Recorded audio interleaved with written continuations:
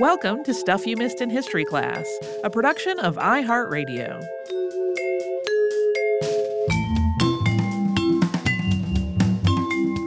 Hello and welcome to the podcast. I'm Tracy V. Wilson. And I'm Holly Fry.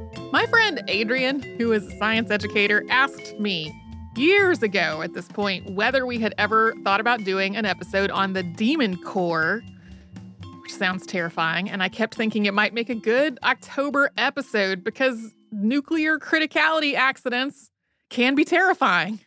Like, they expose people to possibly lethal doses of radiation in just a fraction of a second, usually completely by surprise and before anybody can react. And then that leads to just a horrifying and gruesome and sometimes prolonged death.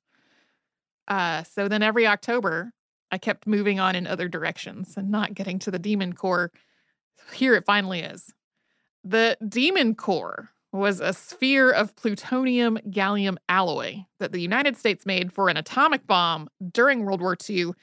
And then after the war, researchers at Los Alamos National Laboratory had two separate fatal criticality accidents while working with it. Those accidents are also part of a greater history of criticality accidents, most of which took place in the 1950s and 60s. So we're going to talk about that progression today.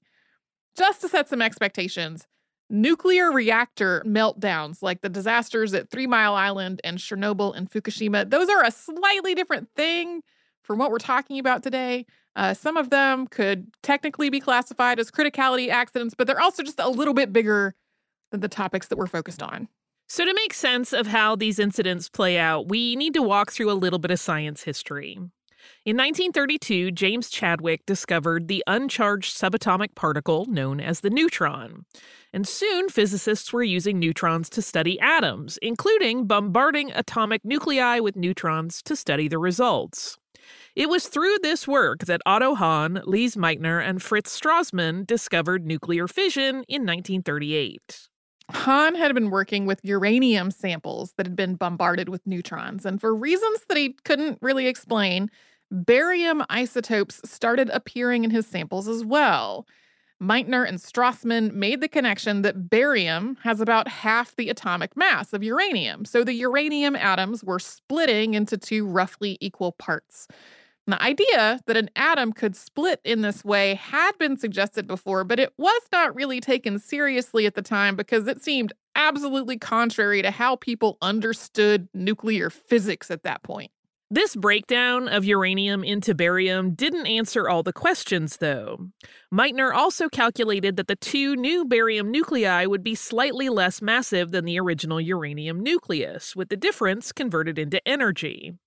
Otto Hahn was awarded the Nobel Prize in Chemistry for the discovery of nuclear fission in 1944.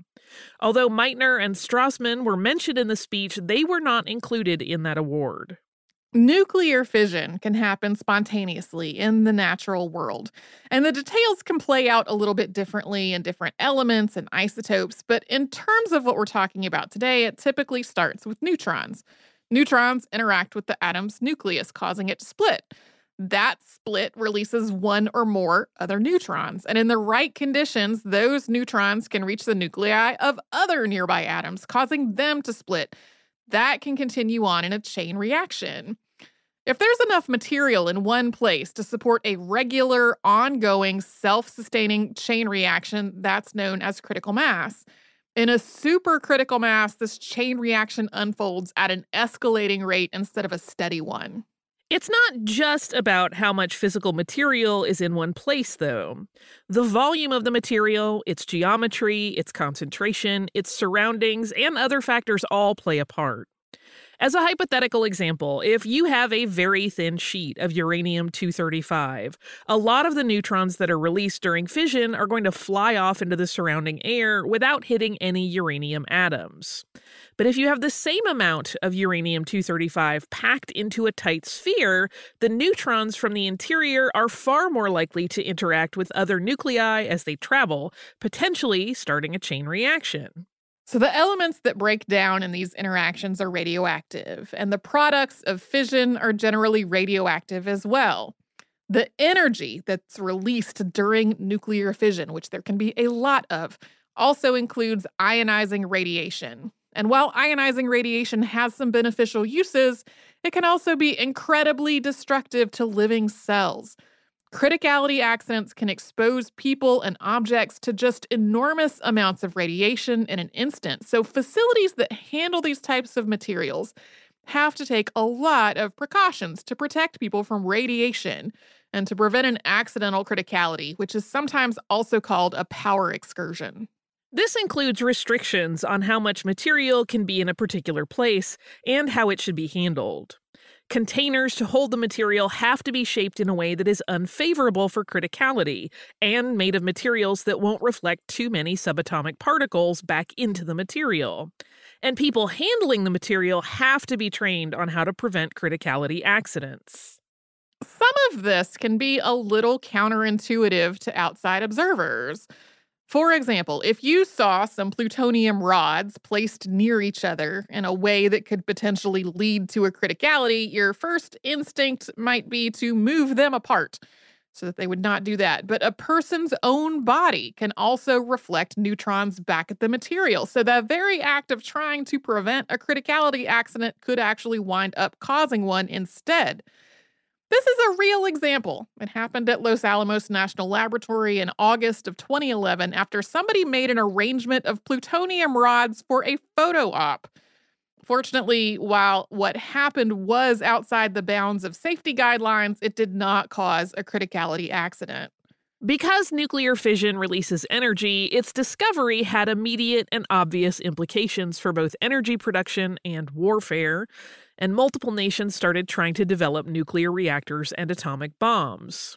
In the United States, the effort to develop an atomic bomb was codenamed the Manhattan Project, which also involved the construction of nuclear reactors to produce the necessary radioactive materials for the bomb.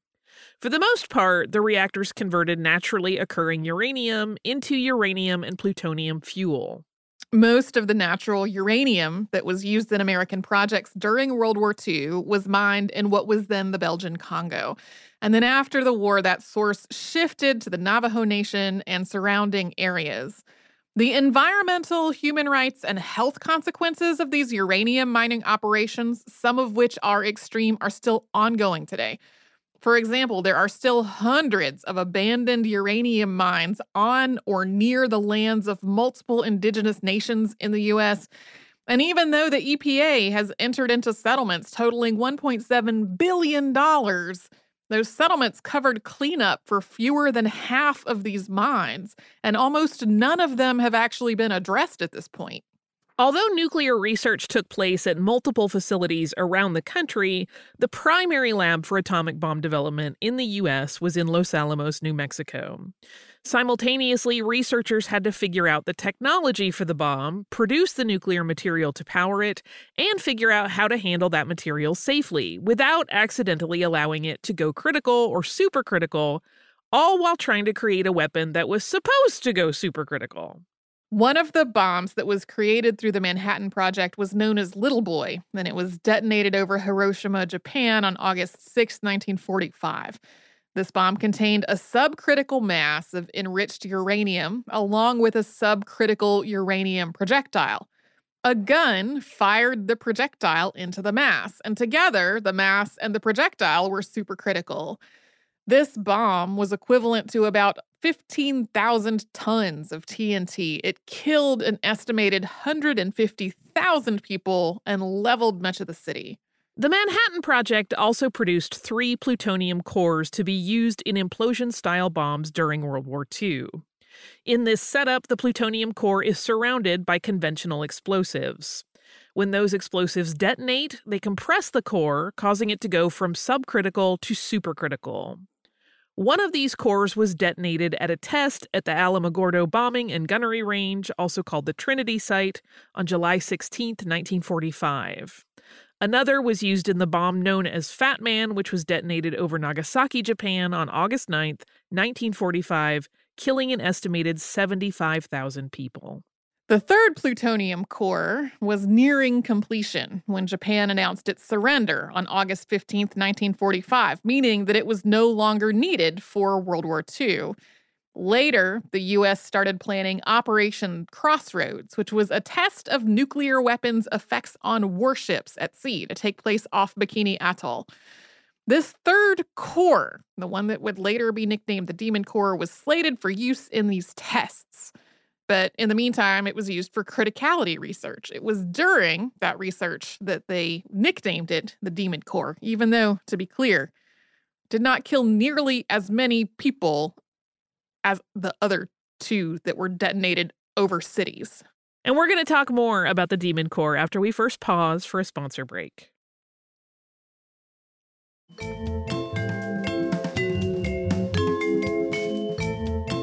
The plutonium core that was eventually nicknamed the Demon Core was originally nicknamed Rufus. I don't know why, but so many sources have said that seems legitimate. It was a 6.2 kilogram or 13.7 pound sphere, really two hemispheres, made of refined plutonium and gallium. Under normal conditions, it was 95% of a critical mass, so it's often described as having a hair trigger. Although it had been created for use in a bomb, this hair trigger also made the core useful for criticality experiments. Physicists could intentionally reflect neutrons back at the core to push it close to criticality and gather data about what was happening. Physicist Richard Feynman, whose work with the Manhattan Project included helping to work out standards to prevent criticality accidents, reportedly nicknamed these types of experiments tickling the dragon's tail. On August 21st, 1945, 24-year-old graduate student Harry Dalian Jr. was working by himself in the lab. Because of the nature of the work that was being done at Los Alamos, like it was critical to the war effort, it involved part of the nation's nuclear material stockpile, it was standard for security guards to always be present. So even though Dalian was working alone on this experiment, there was one other person in the room.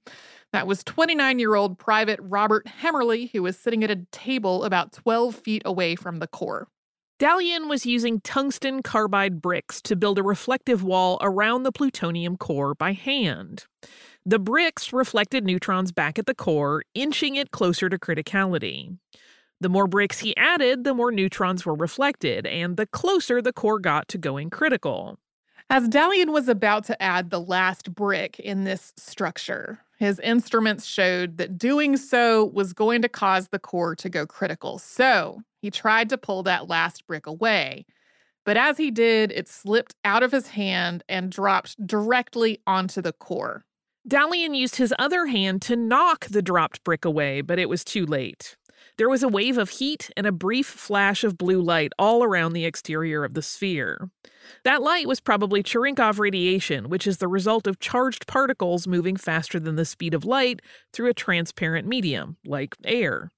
In that brief moment between when he dropped the brick and when he knocked it away, Dalian was hit with a blast of neutron radiation. He disassembled the reflector that he had built, and that continued to expose him to gamma radiation while he was doing so. Today, absorbed radiation is measured in gray, with 1 gray being equivalent to 100 rads. A sudden whole-body dose of 0.7 gray is enough to cause acute radiation sickness. Sometimes symptoms can develop at as little as 0.3 gray. Dalian's dose was estimated at 5.1 gray. He died 25 days after the accident on September 15, 1945. Private Hemmerly's dose was estimated at 0.5 gray. He survived this incident, apparently without serious injury at the time. If you read older articles that were published before his death later on, they'll say that he wasn't seriously harmed. But he wound up dying of leukemia, which might have been related to this radiation exposure when he was 62. Afterward, criticality experiments continued at Los Alamos in spite of this fatality, although some new safety standards were put into play. The list of people allowed to do these kinds of experiments was shortened, with 2 sets of monitoring equipment required for each experiment. The new standards reiterated that at least 2 people, in addition to the guard, had to be present for this kind of work. Researchers also started discussing whether it would be better to do these kinds of experiments remotely, so that if a criticality did happen, it would be too far away from people to hurt them. Operation Crossroads was scheduled to start in July of 1946. But before the core was sent to the Marshall Islands to be used there, physicists were doing one last set of criticality experiments with it. On May 21st, 1946, Canadian physicist Louis Slotin was using a hollow beryllium sphere to mostly cover up the core and reflect neutrons back into it. The sphere had two halves, so the core was sort of resting in the bottom half. And he had his thumb threaded through a hole in the top half so that he could adjust the positioning of this sort of dome with his hand. He knew that if the sphere closed completely, it could cause a criticality. So he used the end of a screwdriver to keep the two halves slightly separate. This sounds like the kind of thing I would do at my house with something that is not dangerous. And even so, my husband would go, "Are you sure that's how you want to do it?" Yes. I have a story on this subject about myself that I will probably tell in our Friday behind the scenes. Fabulous. Because, while I have some understanding of how a person might do a really foolish thing, knowing how foolish it is, I was not handling potentially critical nuclear weapons cores at the time. As he was doing this, the screwdriver slipped and the dome totally closed. There was a brief flash of blue light that was visible over the normal illumination of the room. This lasted only a moment as Slotin flipped the dome off of the core. Slotin seems to have immediately understood that he was not going to survive this accident, saying, "Well, that does it." In general, a whole body radiation dose of more than 10 gray is inevitably fatal, and his has been estimated at 21 gray. At the same time, he had the presence of mind to try to document where the other 7 observers in the room had been standing at the time, and then to try to calculate how large of a dose of radiation each of them received. Their doses have been estimated as ranging between 0.37 and 3.6 gray. Slotin also tried to detect how much radiation was present in other objects that were in the room, but the detectors themselves had been contaminated in the accident. At the same time, he wasn't thinking entirely clearly. He asked a colleague to scatter film badges used to detect radiation exposure around the area, and that required the colleague to get close to the radioactive core to do so. Slotin died 9 days after this accident at the age of 35. And although he was the only person killed, 3 other people in the room had to be hospitalized for acute radiation exposure. And one of them was Alvin C. Graves, who was the closest to Slotin physically when this accident happened. Slotin had actually been training Graves as his replacement. Graves was seriously injured, and for a time it was not certain whether he was going to survive. He later developed cataracts and thyroid issues, and his death from a heart attack 19 years later may also have been related. In general, people have viewed Harry Dalian Jr.'s accident with a bit more sympathy than Louis Slotin's. Dalian was working alone, which was against protocol, but he was also a graduate student, so he was not as experienced as many of his colleagues. Slotin, on the other hand, was not only a senior scientist, but had also co-authored the official report on the accident that had killed Harry Dalian, so he definitely understood the risks and the potential for accident. His experiment was meant to be done with 2 1-inch spacers between the 2 halves of the beryllium sphere, but Slotin had removed these and was using the screwdriver in their place. Multiple other scientists who were aware of the criticality experiment he was doing thought it was inordinately dangerous, and in general, he had a reputation for being a little too cavalier around things like atomic bomb cores. Scientists nicknamed this core the Demon Core, not just because it had been part of both of these fatal accidents, but also because of some eerie similarities between them. Both accidents took place on the 21st of the month and on a Tuesday, and Slotin and Dalian both died in the same hospital room at the U.S. Engineers Hospital at Los Alamos. By this point, work had started on a remote facility for criticality experiments, and after the second accident with the Demon Core, hands-on criticality experiments like this were banned.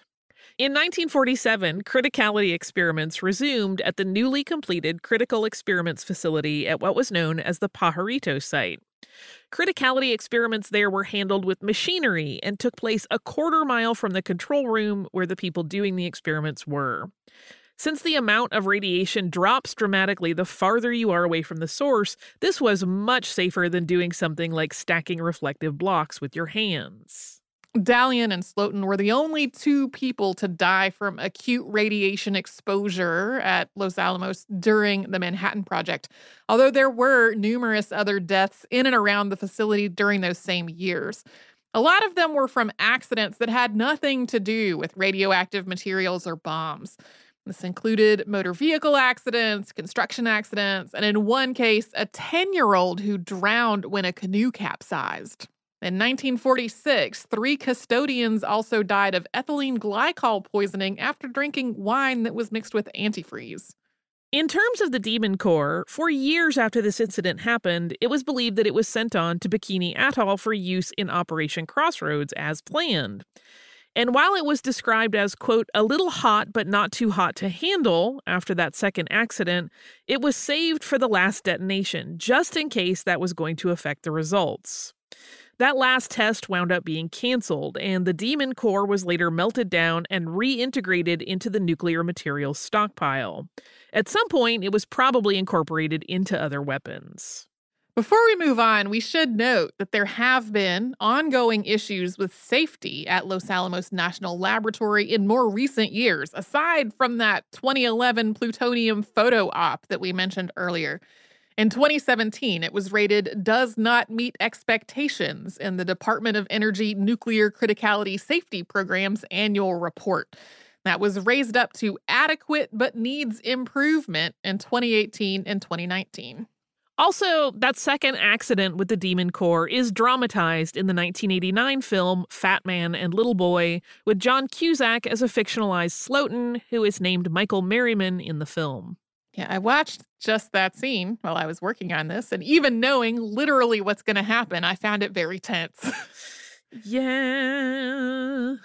So, we're going to take a quick break.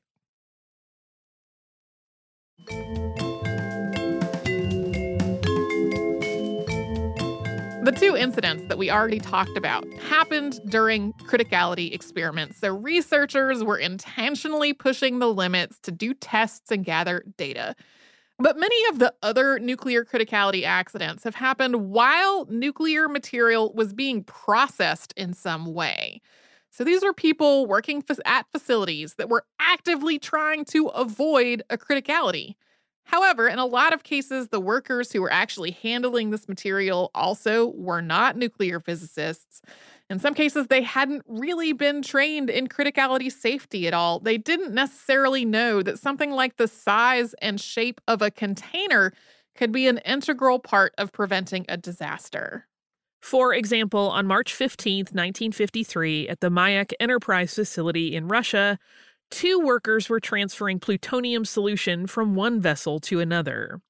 Vessels had been arranged in a row along a wall, and every other vessel was supposed to be left empty to prevent criticality. The vessels were also supposed to contain at most 500 grams of plutonium. But neither of those limits was actually being followed. Vessels contained plutonium when they weren't supposed to, and also contained more than that 500-gram limit. So when a criticality occurred during this plutonium transfer, workers not only did not know that it had happened, but they also did not know that it had caused a serious problem because they had not been trained on this. They just noticed that one of the vessels became warm to the touch, so they started removing the plutonium solution out of it and kept on working. They only reported the incident 2 days later when one of them suddenly became ill. The worker who was closer to the vessel when it went critical ultimately had to have both of his legs amputated because of extreme tissue damage from this exposure. But in some cases, the staff involved in these incidents were trained.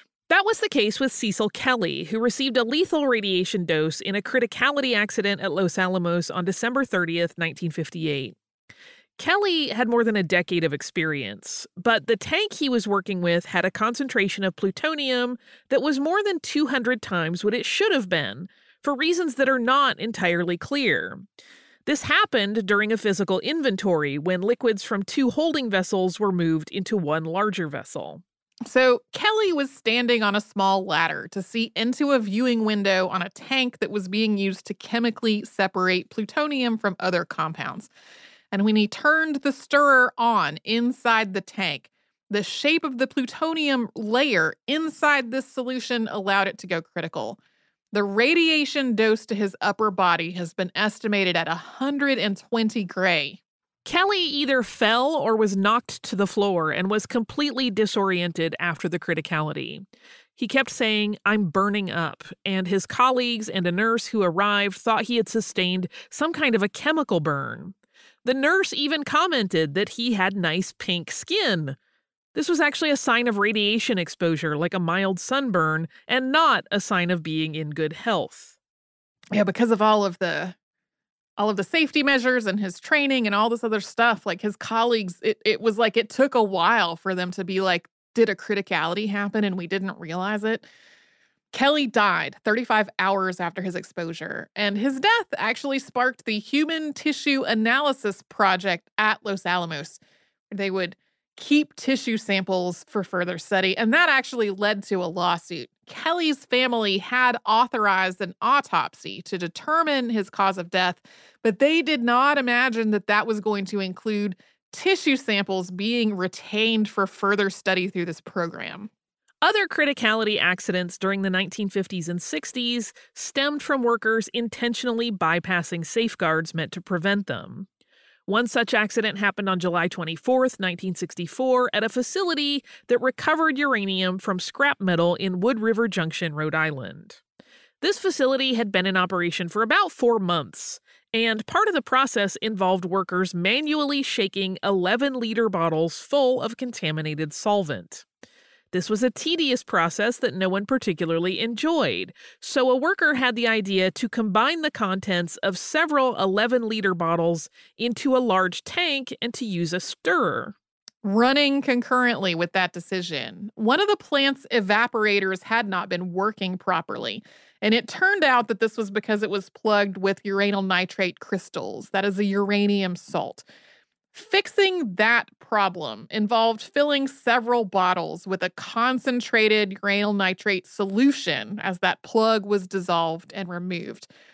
Even though those bottles were labeled, someone mistook them for the ones that contained the contaminated solvent, which was being mixed in the large tank. When the concentrated uranyl nitrate solution was dumped into the tank, it went critical, causing a blue-white flash of light and splashing liquid up and out of the tank and directly onto the worker. The criticality alarm sounded, and the worker ran to a nearby emergency shack. A supervisor who came in to investigate turned off the stirrer in the tank, which caused a second criticality as the solution changed shape. But no one knew about the second criticality at the time because the alarm was still going off from the first one. Yeah, there were multiple failures in the process and the safety measures that were involved in this incident. The technician who had been working the tank during that first criticality died of acute radiation exposure 2 days later after a radiation dose of about 100 gray. The supervisor's dose was somewhere around 1 gray. Other people nearby were also exposed to lesser doses as well.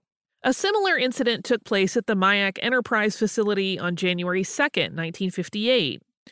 Workers decided to drain a tank that had been used to hold material from criticality experiments faster than it was designed to drain. They removed the bolts that were holding the tank to the structure and tipped it over to drain it into containers. The shape of the material created in this process allowed a criticality, which ejected a huge amount of material from the tank. 3 of the 4 people who were doing this task died as a result, and the 4th, who was about 3 meters away at the time, was blinded and had long-term damage to the systems and organs on the left side of her body, which was closer to the tank when it went critical. Yeah, I took notes on so many other incidents as I was working on this, and it's really like almost the same story over and over and over. A lot of it involves containers of the wrong size or shape being used when they should not have been. So the good news is criticality accidents like this are far less common today than they were during the 1950s and 60s. Some of this is thanks to the end of the Cold War. So the rush to develop and produce nuclear weapons meant the United States and the Soviet Union in particular had a lot of facilities that were working with these kinds of materials. As we noted earlier, the accumulation of enough material to even be able to cause a criticality and an understanding of what it took to prevent a criticality, those two things were happening in tandem. In some cases, these facilities were basically working out safety standards as they went. In others, though, they were disregarding safety standards in order to get work done faster or more cheaply. But it's also because as these incidents happened, the governments and facilities involved got better at designing procedures and protocols to prevent them in the future. Like, instead of having a line of containers, half of which were meant to be left empty, just not having containers arranged in a way that a criticality could ever result, or not allowing containers with geometry that could allow a criticality into the facility at all. As a result, when it comes to criticality accidents during processing and handling, the world has gone from multiple fatal accidents every year to fewer than one per decade. The other side of that progression, though, is that when criticality accidents have happened since then, a lot of times they've been just totally unexpected.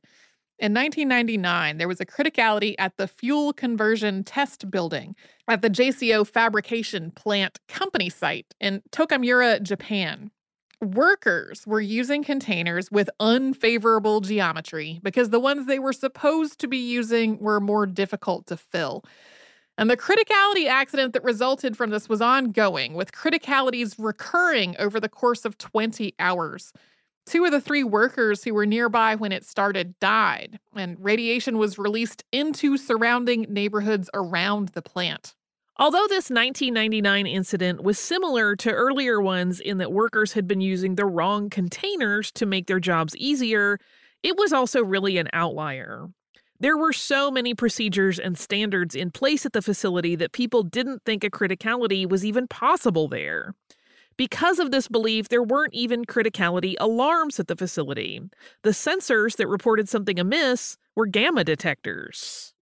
Yeah. So, if we're going to have nuclear facilities doing such work, the good news is we're better at it now globally.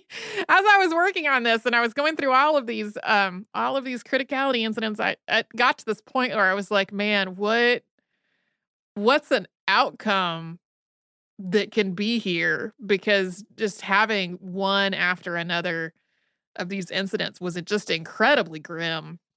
And it really is, like, if you look at sort of a timeline, it goes from just a block of multiple every year through the 50s and 60s to, like, we get to the 70s and it's like one, and then a whole long time, and then one. So, fingers crossed, we are past this as a society and a global world culture. Sure. Yeah. I have so many questions. We can discuss them in our Friday episode. Okay. In the meantime, do you have listener mail? I do. It's from Rachel, and the title was Nina Otero Warren in Real Life. And I was like, oh, I'm curious about this email. So Rachel talks about living in Gwinnett County, Georgia, so right outside of Atlanta, super close to our headquarters. And our recent episode on Nina Otero Warren and her voting efforts. Basically, Rachel had tried to figure out where her mail-in ballot was for the election because it had not arrived yet. And Rachel says, quote, worried, I contacted my local League of Women Voters for more info and learned that Gwinnett County is the only county in Georgia that's required to provide election materials in both English and Spanish. Because of this and a recent lawsuit, the envelopes are larger than normal and are sent to a special printer. But not to worry, my ballot is on the way and will arrive soon. It's just taking its time. Rachel then links to an article in the Atlanta Journal-Constitution about like this whole why it's taking longer for Gwinnett County ballots. It wasn't until I heard the episode about Otero Warren that I learned why my county requires bilingual materials. I was very excited to learn this history about something that is currently affecting my life and to learn about such an amazing woman. Keep up the great work, Rachel. Thank you so much, Rachel. I did not know that Gwinnett County was one of the places where there need to be voting materials printed in Spanish. In most of the things that you read that are about that particular issue with the language minority amendments to the Voting Rights Act, they talk a lot about New Mexico and Texas and places that have a large indigenous population. And I didn't realize that there were communities in Georgia not that far from where I used to live that actually met that threshold. I, of course, knew there were lots of Spanish speakers in Gwinnett County, but not to the point of like triggering that part of the Voting Rights Act amendment. So thank you, Rachel, for getting in touch about that. If you would like to write to us about this or any other podcast, we're at historypodcast@iheartradio.com. And we're all over social media at Missed in History. That's where you'll find our Facebook, Pinterest, Twitter, and Instagram. And you can subscribe to our show on the iHeartRadio app and Apple Podcast and anywhere else you get your podcasts.